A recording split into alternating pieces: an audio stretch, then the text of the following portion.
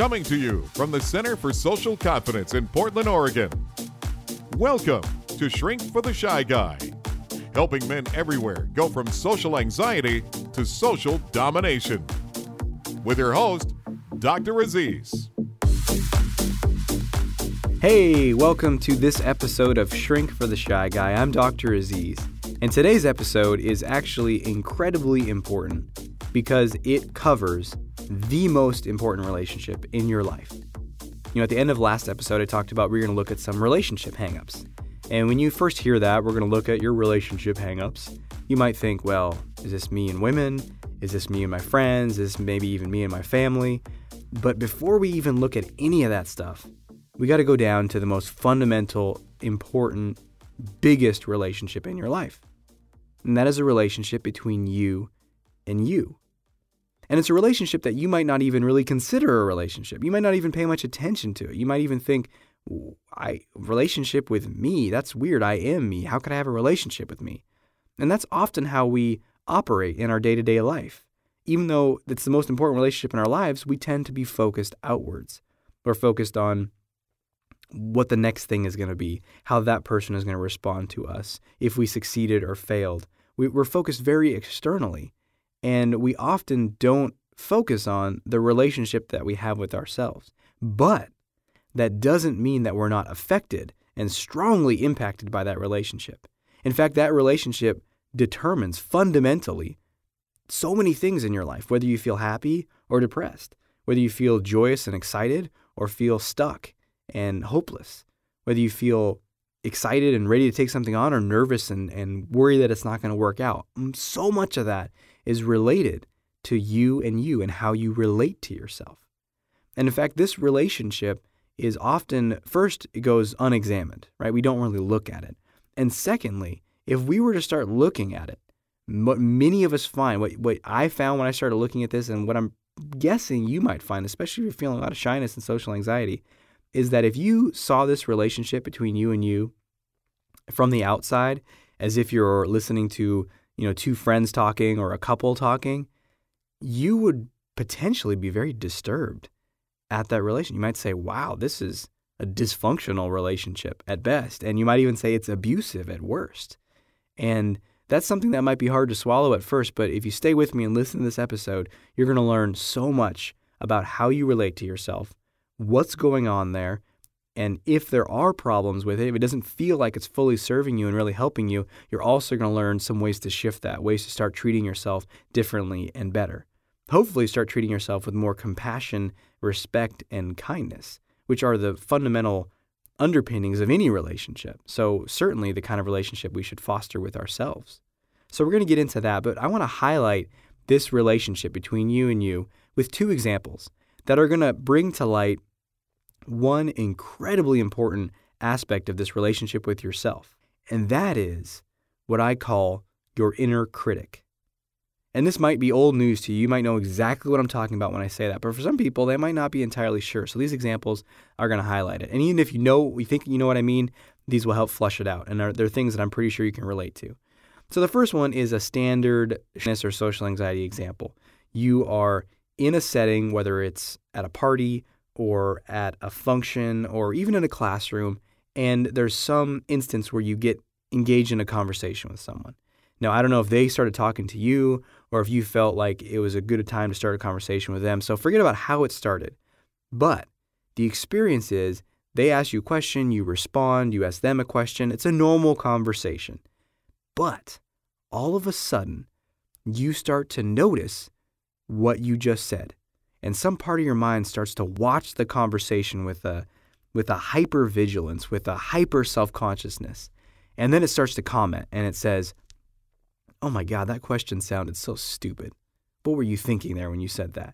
Or, oh my God, this person doesn't want to talk to you. They're so disinterested in you. Or maybe they look a different direction at some point in the conversation. You think, oh God, they want to get out of this conversation. They don't want to be talking to me. Or you shared something and then afterwards you think, that was so boring. God, you're so not interesting. Your stories are so lame. And you just start lacing into yourself. Have you ever had this experience? And the worst part about it is it can happen while you're still trying to talk to the person. So then you're not only trying to engage with them and manage the conversation, you're also trying to deal with this conversation between you, between your inner critic and yourself. And in my experience, usually, especially early on before we really started to work on this stuff, the conversation is kind of one-sided. It's kind of like the critic is just following you around and criticizing, and sometimes you're responding, but usually you're kind of just like a defeated, sort of shoulder slumped down, head down, kind of a lump, like, ugh, yes, you're right, ugh, that's true, I'm terrible. And that's an example that I think most of us can relate to if you've dealt with shyness. But here's another one that this is where my critic would really take center stage. So let's say you had a conversation or you did anything. You put yourself out there. You wrote a song and you shared it with someone, or you went on a date, or you had a conversation with a woman in your class and it wasn't even a date, but you just chatted with her. Or maybe you turned something in and did a presentation in front of a class, or wherever it is, but you put yourself out there in some way. And maybe you were really anxious ahead of time. That doesn't really matter, but here's what I'm going to point out. And this is where my critic really took center stage, is afterwards. For me, it always happened in the shower. I don't know why, but I'd be sitting in the shower, feeling pretty good, the water is on me, and all of a sudden, I'd have a memory of the event, a memory of the presentation and seeing someone's face looking away as I talked, or a memory of when I said something and then no one laughed, or I made a joke and she kind of gave like one of those smiles that means I don't think what you said was really that funny, and something like that. And then I kind of cringe. I have this memory so vividly. I would just cringe and be like, oh, that was terrible. And then I'd replay it again and say, oh, God, that's so bad. And I'd replay it again and again and again and again. And I would just be miserable. And my critic would be laying in front of me all the ways that I'm falling short, all the ways that I'm not good enough, all the ways that I'm not lovable. So these are just two examples. And my guess is that there are so many more, and hopefully either if you don't relate to these examples specifically, there are other things that are coming to your mind about how do I criticize myself? How am I hard on myself? And then we're going to get way deeper into the specifics of what the critic says, what it does, where it comes from, what its purpose is, and most importantly, how to deal with it. But before we do, we're going to take a brief skip and a jump to move over to a new segment, which is today's top stories. Today's top stories. So today's top story is actually about a university in Illinois called Knox University, and that they've recently posted on a new news story that they're having an increase in students that are coming to the Student Health and Counseling Center. And the primary reason for people coming in is anxiety, but get this, specifically social anxiety. Social anxiety is one of the leading reasons that people come to get counseling at Knox University in Illinois. And here's the thing, though, is they interviewed the director, Dan Larson, of this program, and he said that, in the past it used to be a lot of other stuff, depression and other challenges, but just in the last 2 years, it's been anxiety, and it's been a lot of social anxiety. And what I found fascinating about this story is I used to work at Portland State University in their college counseling center, and I noticed an increase in just the 2 years that I was there. There was a steady increase in anxiety, particularly social anxiety. Now, I don't know. I don't have a broader perspective on what the trends are or if this is related to things like our hyperconnection with technology and our reduced social interaction and more internet screen time, that sort of thing. I'm not going to go that far. I'll have to wait till there's more stories out there about that, although I have a hunch that it's related. But the most important thing here to take away is that there's a lot of people who are struggling with social anxiety. This is not an isolated incident. This is not something that you, because you're a weirdo, experiences by yourself. This is actually a societal problem of people really having a hard time with social anxiety. And as you remember, the core of that is feeling lovable, feeling worthwhile, feeling like we have something to offer and that we matter. And so I think that's just a reflection in our society about how that a lot of us aren't getting that those needs aren't met at a young age. And it really sets us up for a lot of challenges, including anxiety and social anxiety. And one of the primary driving factors that had people seek counseling at Knox Counseling Center, but pretty much anytime anyone goes into counseling, is problems with relationships or a lack of relationships. I really want to be able to connect with people, but I can't. So there is so much out there to help you with social anxiety. And counseling is just one of the avenues, and I highly recommend it. I've benefited incredibly from counseling, individual counseling, going to groups or men's groups, but just taking some action to help yourself address this and realize that you're not alone. And the last thing I'm going to say about this is that even if someone doesn't present or go to counseling because I have challenges with social anxiety, these are universal feelings. No one is skipped when it comes to feeling tense or anxious around people, having moments of self-doubt, feeling down on themselves. So the takeaway is you're really not alone with this stuff, and that it's incredibly important to seek out some help to keep working on this stuff. And my intention here is to provide as much as I can in this podcast and other places to help you to develop that sense of social confidence and courage and belief in yourself. So we're going to take a brief break right now, but when we get back, we're going to get deeper into this critic, because I think that is the sort of the major pillar of social anxiety. One of them is the critic. It's sort of like how social anxiety manifests or operates in you. And the more you can understand this thing, the more you can become free of it. And that's when you start to feel more social freedom. So stay tuned. We're going to get deeper into the critic, where it comes from, what its purpose is, and how to deal with it right after this.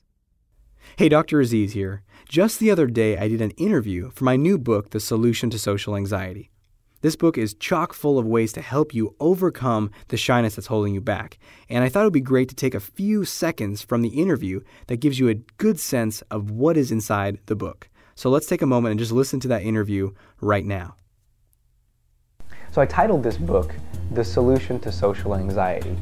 And that's because I see it just as that. It's a solution, it's a map, it's a way to get out of the problem, which is social anxiety, which is doubting yourself, feeling like you don't have much to offer, assuming that others are going to reject you, feeling tight and tense in your body, and really on a deep level, feeling like you're not worthwhile, that you're not lovable. And it's a problem that I've been working with guys on for the last 10 years, but really, most of my understanding of it originally came from my own experience. And having this absolute, unwavering certainty that if someone really got to know me, really got to see the real me and all my flaws, that they would be repulsed and they couldn't possibly love me.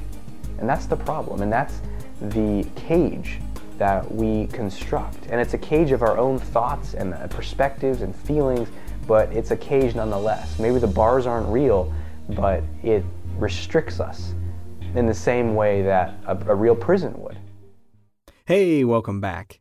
Now we're going to get deeper into the critic, but before we do, we're going to do a new segment, which is called How Do I Talk to Her? And this comes from the work I do with guys one-on-one, or even sometimes the occasional email question, where we're talking about a specific situation where there's a woman and you want to initiate a conversation with her, you want to get to know her, but it's one of those things where it just feels totally out of reach, totally impossible. And we're going to get a lot more into the specifics of how to do that in future episodes, and even deeper with interviews of some guys who are really good at starting conversations with women. But for now, we're going to get into one specific scenario of how do I talk to her. So, how do I talk to her? Talk to her. So this instance is particularly interesting, and it came up in a session I did with a client recently, in that he's started to overcome a good chunk of his shyness. I mean, he's gone from a place of feeling really stuck and debilitated to putting himself out there, to letting himself, get rejected or to be embarrassed. Even putting himself in situations where that could happen is a huge sign of progress. And even more recently, he's starting to talk to women, young women, attractive women his age that he wants to get to know. It's pretty awesome to watch. But the other day, he was telling me that there is a woman that is at his gym that he wants to talk to. But here's the thing. She's not another participant at the gym or another member. She actually works at the gym. And the only contact he has with her is when he walks into the gym and walks out of the gym. And what that contact is he hands her his card and she scans in and he walks into the gym. And there are usually several people going into the gym at the same time, so there's a little bit of a line. So it'd be difficult to, pause and chat with her because there's people waiting. And in addition, here's the kicker, if you got shyness or social anxiety, is there's another person working there behind the counter. Why the gym needs 2 people behind the counter to take cards is beyond me. It doesn't seem necessary, but for whatever reason, they have this. So not only are you going to be potentially holding up a line if you talk to her, but there's going to be this other person listening. So if you make a move and she rejects you, then you have the double shame, the bystander effect of the person watching you and subtly, silently mocking you and judging you. So the question is, how do you talk to her? What do you do? And before I give my answer, I want you to think about it. Put yourself in that situation, even if that feels like miles off for you, like there's no way in hell you'd ever start a conversation with a woman you don't know at a gym, because that could be so embarrassing. Just for a moment, as a form of exposure, put yourself in that situation. You're single. She's attractive. You want to get to know her. You want to see if there's a connection. You want to see if you like her as a person and you can date. But you have to get to know her. You have to make it past that just smile and nod phase when you hand her your card. So what do you do? What would you say? Well, there's just several ideas I had, and there's no right way to do this. But one was like, okay, it sounds like you have to at least first exchange names with her. That seems important. So the next time I handed her my card, if first of all, if she has a name tag, then that's easy. You can just call her by name. Thanks, Tiffany. And then all of a sudden you're saying her name. Another thing to do would be like, just hand her the card and be like, what's your name? Just saying it like that, just kind of out of the blue. What's your name? People will always respond to that question. And most likely she might ask you what your name is back. Now you're on a first name basis. Now the next time you walk into the gym, you say, hey, Tiffany, how's it going? And that's it. And here's the thing about the situation like this where there's repeated contact is you don't need to, pounce on her right away.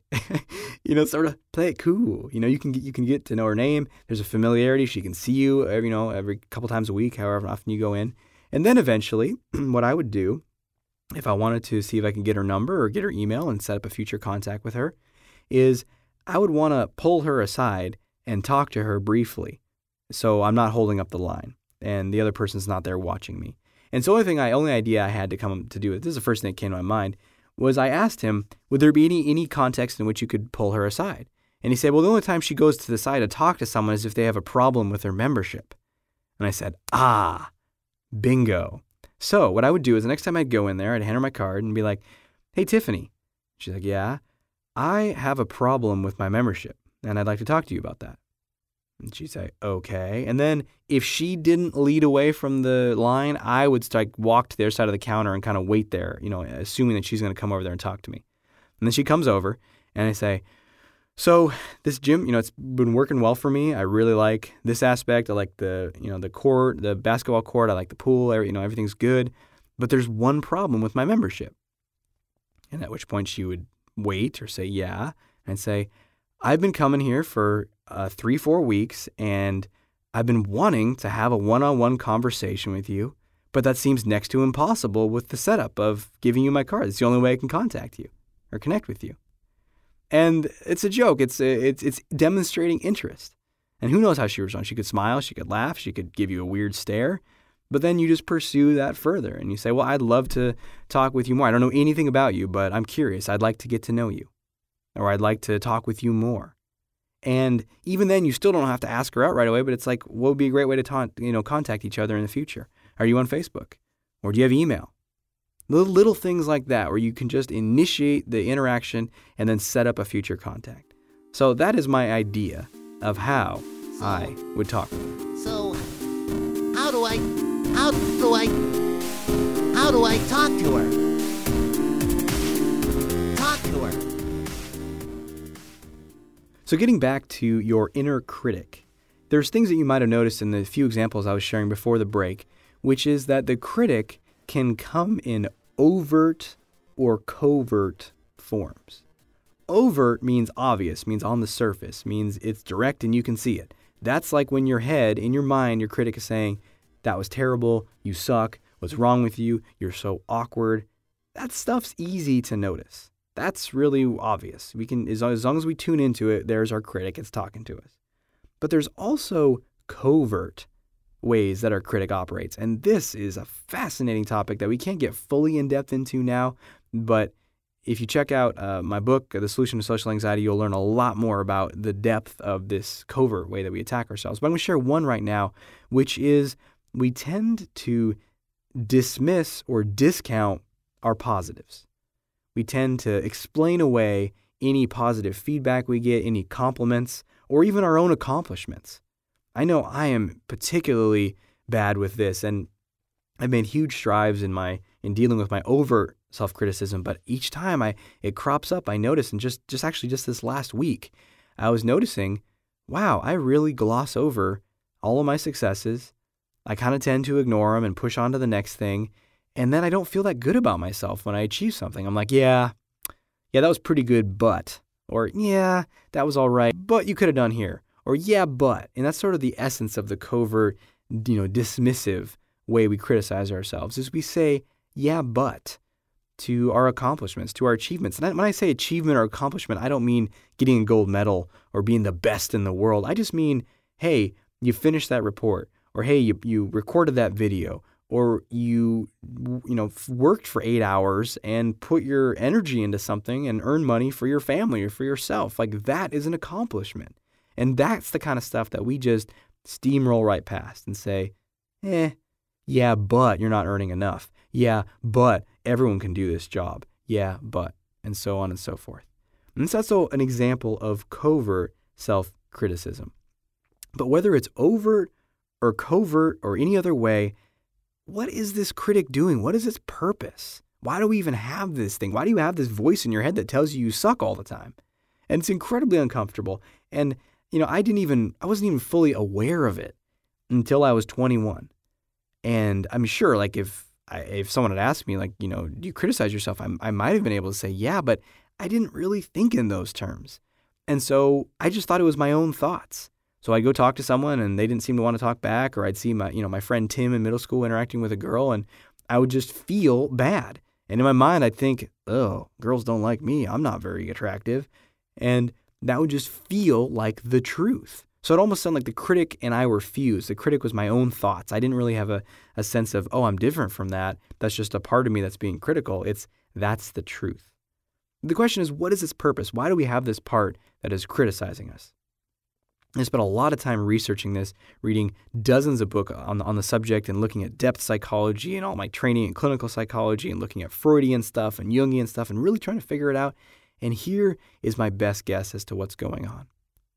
That we are on some level terrified of putting ourselves out there and being rejected, being told that we're not good enough and I don't love you, I don't like you. That feels very painful. That's probably, aside from physical death, that's the most painful thing that we can experience, is a loss of love, a sense of feeling unworthy of love. And that putting ourselves out there, whether it's asking someone out or writing something and putting it out there on the internet, writing a book, anything that you want to do, writing a song, sharing that song with people, all that stuff that tends to make our critic more active, what's happening there is we're about to be vulnerable. Even in that example of that one-on-one interaction with that person in a class or at a function, there's vulnerability there. They can see you and they could potentially judge you. And so anytime that can occur, our critic comes in and tries to get us to play small, to hide, to put our heads down, to hunker down, to put like a turtle putting its head in its shell or a porcupine balling up. It's like, look, just close off your heart, get down, hunker down, don't put yourself out there, don't let yourself be vulnerable or seen by others, and you'll be safe. So in a weird way, your critic is trying to protect you. It's trying to keep you safe.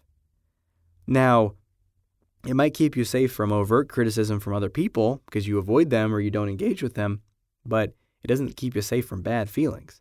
Because the critic, the way it keeps you safe is pretty miserable. And you're also pretty restricted in your life and you're not able to do things that you might really enjoy. And so it really comes at a cost, but it does try to keep you safe. And you can think about your critic like an internal propaganda campaign.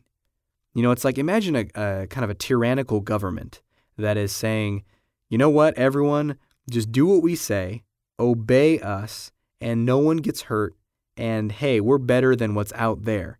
Those enemies out there, they're the real danger here.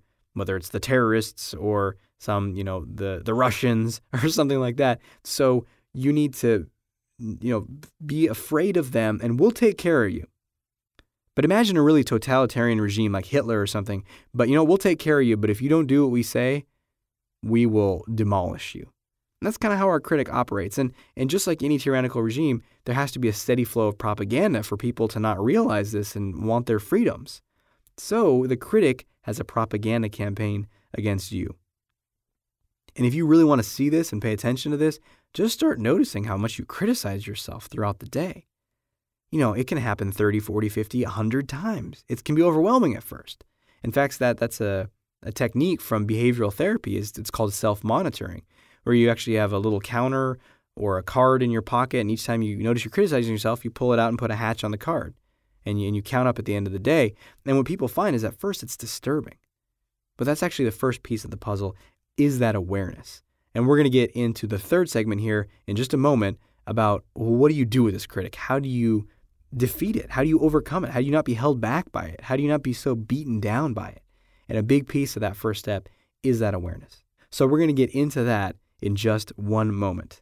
Stay tuned.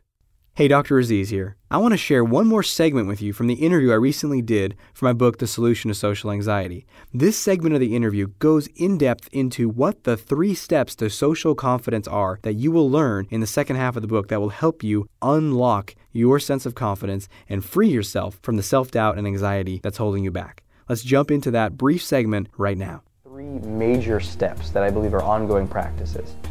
And the first is we have to know who we are on a deep level. What do I want? What really matters to me? How do I express that? How do I share my opinions and my thoughts and my feelings? So the second step is we have to learn how to have a deep sense of acceptance for ourselves, complete acceptance for ourselves, accepting all of our thoughts and feelings and desires and actions and choices. And this is a tall order. I'm not saying this is easy, but this is what's required, is a practice of forgiving ourselves and loving ourselves. And there's dozens of techniques and exercises and transcripts from sessions I've done and everything I could combine to really help someone reading the book feel a sense of relaxing into who they are and loving themselves more. That's what this book is intended to be, but we still need the third step. We have to step through that door. We have to take risks in our lives. We have to take action. We have to take bold action in the world. We have to try that thing. We have to take that risk that we're worried about. We have to be vulnerable and share that thing. We have to go after and apply for that job. We have to go talk to that person or ask that person out for a date, even if they might say no. And it's only in doing that that we find that a lot of our fears and expectations and predictions about how badly it's going to go are false. And that we are lovable and that people do want to connect with us. And so this isn't like you read this and you never feel this stuff again. You just know how to deal with it and how to not be held back by it. And that's my intention for you. To be able to break free from this social anxiety and start living your life fully with full confidence in yourself and who you are. So I strongly encourage you to check out a copy of the book. You can get it on Amazon.com, you can get it on Kindle, and you can get it on an audio version out there soon. And there's many ways to find your way to that freedom. And that's what I hope for you, and that's my intention. So thanks for listening, and I look forward to speaking with you in the book. Welcome back. So now we're going to get into how to deal with your critic. You have a good sense of perhaps how it operates. Is it overt or covert? Maybe even what it's trying to do, why it's there. But most importantly is, well, how do we get rid of it? That was my first question, is how do I get rid of it?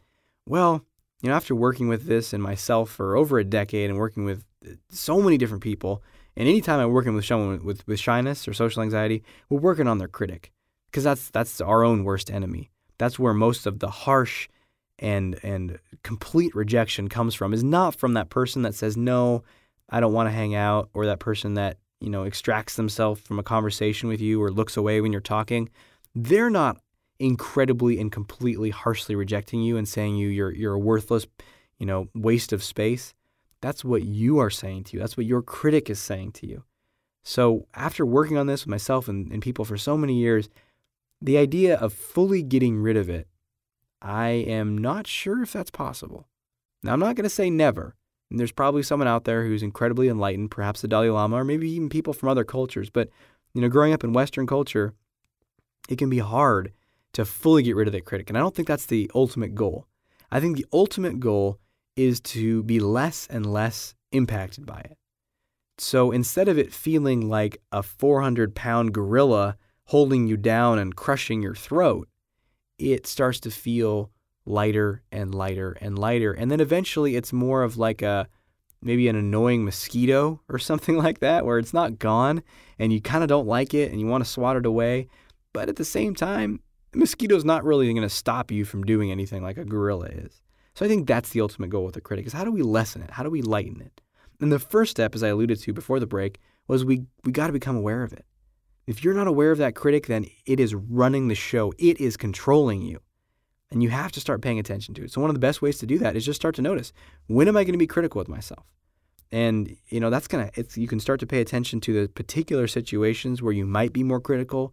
That is before social interactions, when you're about to talk to someone, when you're meeting someone new, when you're going to put yourself out there in some way, give a presentation, talk to your boss or supervisor at work, when you're going to go to a situation where might be people to date, to ask someone out, to go on that date, after any of those experiences. Those are all vulnerable times where your critic might be more active. And so 2 ways to develop awareness. One is what I mentioned before, which is the self-monitoring. That's when you just simply make a hatch mark and record how many times a day do I criticize myself. And it's an important practice. I'd say you have to do that for at least 10 days, though, because for the first few days, you're going to forget about it a whole lot. Then the next few days, you're going to be overwhelmed by how critical you're being, and you're going to think, oh my God, I'm really messed up. And then it's only after the next few days that you really start to get into a rhythm with it. You start to see, when do I criticize myself? And you also you might even see that you criticize yourself a little less. There's something really powerful about just watching this critic can tend to help take some of its power away, tend to defang it a little. But the other aspect, in addition to just monitoring it and watching it, is to really verbalize it or write it down. And say it like this. Don't say, you suck, I suck. Say, oh, my critic is saying that I suck. Oh, interesting. And then write down, oh, my critic says I suck. And you can do that in your journal. And I don't know if I shared this in an earlier episode, but you can just draw a line down the sheet of paper, and on the left side, write out what your critic says. And then on the right side, you want to start to develop your more compassionate, appreciative, supportive, encouraging, realistic voice. You want to start treating yourself like a parent would treat a child, a good parent would treat a child, regardless of your upbringing. And that might be difficult if your upbringing was poor, or your parents were hypercritical or abusive in some ways. So it's even more essential that you find that compassion in yourself. And at first it might feel so foreign and so hard to do and so weird and almost uncomfortable, like you don't want to do it. But we especially have to do it. You have to find a way to talk to yourself well, with kindness, with respect. Even if it feels phony and false at first, it's the practice of doing it. And then you have to go one step further, I've found, and you have to really actively start catching yourself doing things right and overcorrect with that supportive voice. That means you have to create an ongoing running dialogue of encouraging yourself, of supporting yourself, of congratulating yourself, noticing what you're doing right, and saying it in your mind, in the third person. I know this sounds crazy, but this is how you really free yourself of that critic. So as you're walking along, you say, hey, Aziz, that was really good.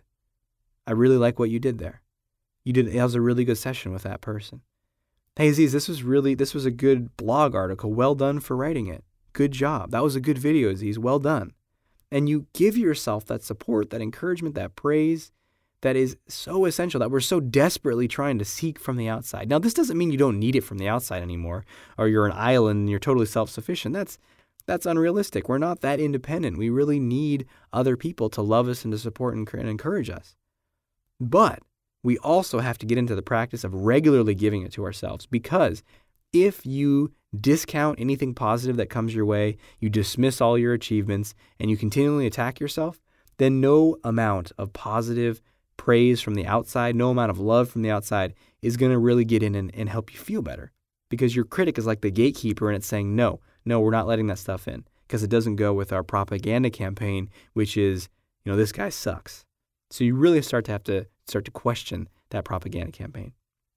And if you want to get a lot deeper into this, I strongly recommend checking out my book, The Solution to Social Anxiety, where we go, there's a whole section on your critic, and there's another whole section on self-acceptance and self-compassion, and just dozens of tools and exercises and stories and transcripts from sessions. So there's just a huge amount of wealth of resources. If this feels like something that you really want to address now, then that is a great place to start. And you can find that on Amazon.com, The Solution to Social Anxiety.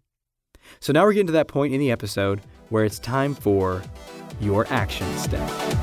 Time for action!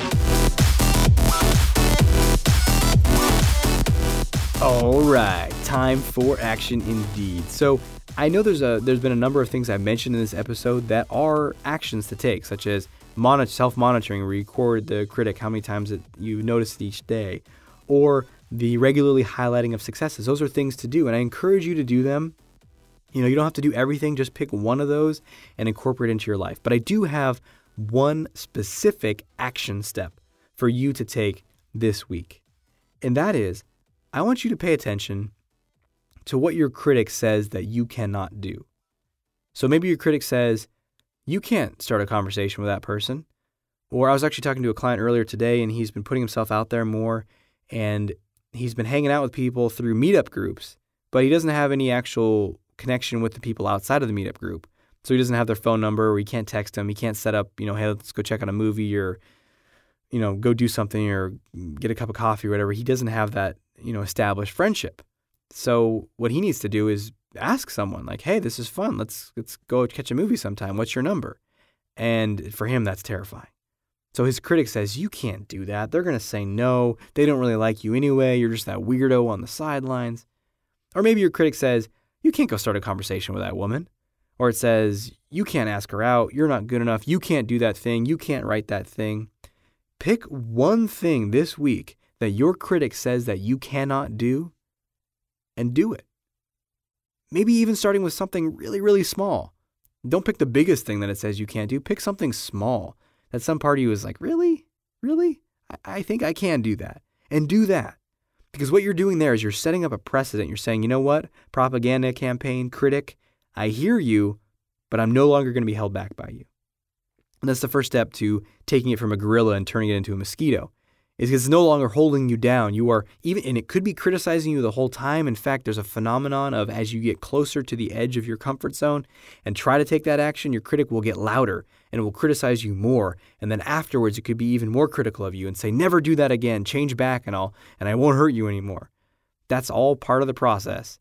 I call that the backlash in the book. So if you need help with that, check it out. But that's okay. That's part of the process. The most important thing is to not be held back by it anymore. So go ahead and pick that one thing that your critic says you can't do and do it. So thanks for listening. That is our show for today. And we're going to get deeper into your critic in future episodes and dating and relationships and how all this stuff ties together. So stay tuned. We got a lot coming up. Thanks for listening. I'm Dr. Aziz. Thanks for listening to Shrink for the Shy Guy with Dr. Aziz. If you know anyone who can benefit from what you've just heard, please let them know and send them a link to shrinkfortheshyguy.com. For free blogs, ebooks, and training videos related to overcoming shyness and increasing confidence, go to socialconfidencecenter.com.